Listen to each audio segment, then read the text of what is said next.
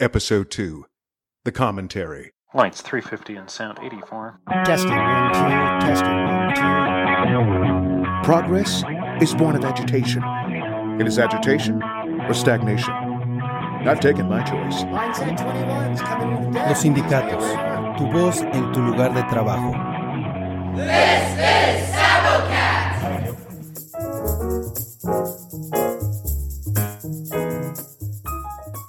Author's note. This piece was recorded in 2019, going for cheeky, meaning impudent or irreverent, typically in an endearing or amusing way. Since then, the national debate shifted greatly around Trump and civil disobedience, now offered with respect to protesters everywhere.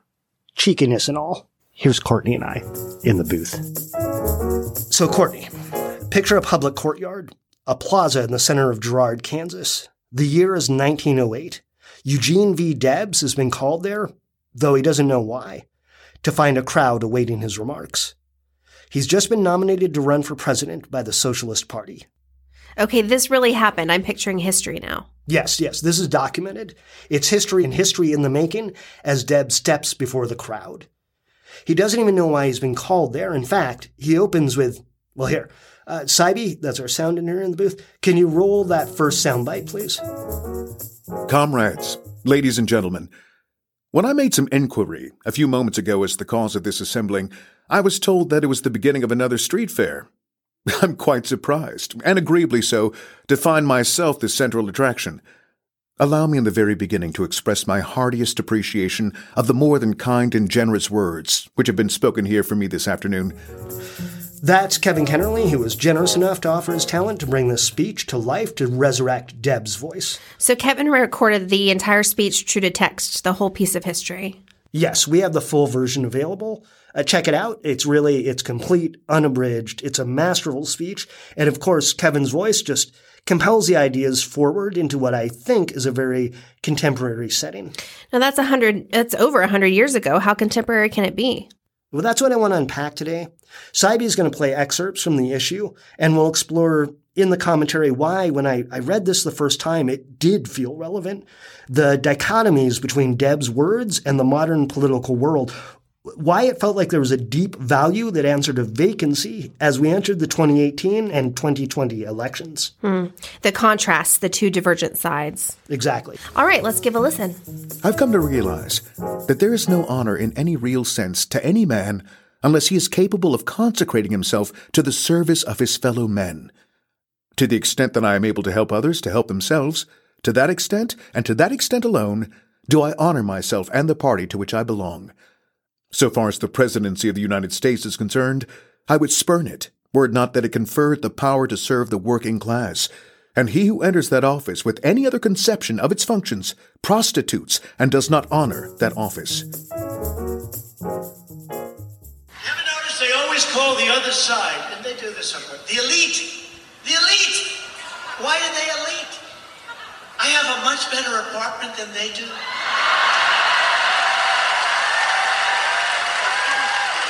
I'm smarter than they are. I'm richer than they are. I became president and they didn't.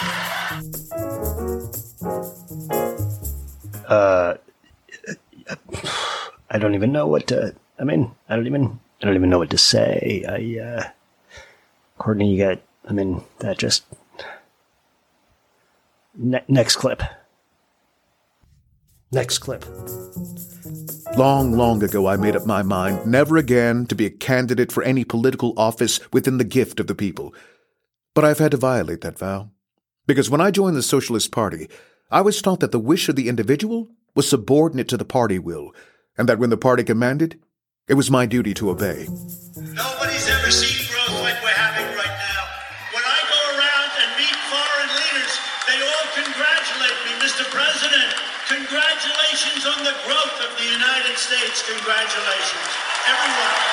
Yeah, I don't think I can do this. I don't think this was a bad idea. I can't even. It doesn't even. Jesus. Thousands of years ago, the question was asked, "Am I my brother's keeper?" That question has never yet been answered in a way that is satisfactory to civilized society. Yes, I am my brother's keeper. I am under a moral obligation to him, inspired not by any maudlin sentimentality, but by the higher duty I owe to myself. What would you think of me if I were capable of seating myself at a table and gorging myself with food, and saw about me the children of my fellow beings starving to death?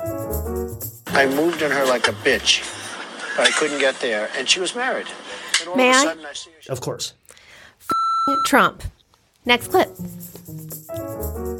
Do you know, my friends, it is so easy to agree with the ignorant majority. It is so easy to make people applaud an empty platitude. It takes some courage to face that beast called the majority and tell him the truth to his teeth. Use some Tic Tacs just in case they start kissing her. Trump! As long as a relatively few men own the railroads, the telegraph, the telephone, the oil fields and the gas fields and the steel mills and the sugar refineries and the leather tanneries, own, in short, the sources and means of life, they will corrupt our politics. They will enslave the working class. They will impoverish and debase society. They will do all things that are needful to perpetuate their power as the economic masters and the political rulers of the people. Okay, well, you can't see this, but Josh is definitely jumping up and down and waving middle fingers around. So we're going to move on. Saibi? Had I not known from my own experience just what it is to have to beg for work, just what it is to be shown the door as if I were a very offensive intruder, had I not known what it is to suffer for food, had I not seen every door closed and barred in my face, had I not found myself friendless and alone as a boy looking for work, and in vain, perhaps I would not be here this afternoon. I might have grown up, as some others have, who have been, as they regard themselves, fortunate. I might have waved aside my fellow man and said, "Do as I have done. If you are without work, it is your own fault. Look at me. I am self-made. No man is under the necessity of looking for work if he is willing to work." A presidential candidate said that And when in you're smart, irony. they let you do it. You can do anything. Whatever you want. Yes. Grab them by the pussy. We can go to the same church and hear the minister tell us in good conscience that we ought to love each other, and the next day we approach the edge of some business transaction. Do we remember what the minister told us? No. It is forgotten until next Sunday. 6 days in the week, we are following the golden rule reversed. Keep your eye on the almighty dollar and your fellow man. Get the dollar and keep him down. Make him produce for you. Listen, don't hurt your head on the mic. Josh, it's not worth it. Think of the sound engineer. You are not your brother's keeper in this system. Suppose he is poor. Suppose his wife is forced into prostitution. Suppose his child is deformed. And suppose he shuffles off by destroying himself. What is that to you? But you ought to be ashamed. Take the thing home and look it in the face. I did not mean to keep you so long, sir.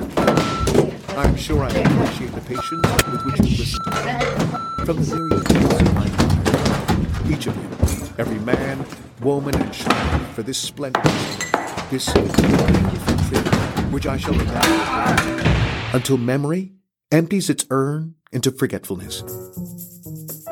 Just check out the full version of the issue and Saibi, run the end credits. Episode 2, The Commentary, featuring Courtney Cunningham, Joshua Hewarts, and Donald Trump. Written by Joshua Hewarts, with content from Eugene V. Debs and Donald Trump. I'm Kevin Kennerly, and Josh makes us do these stupid end credit jokes.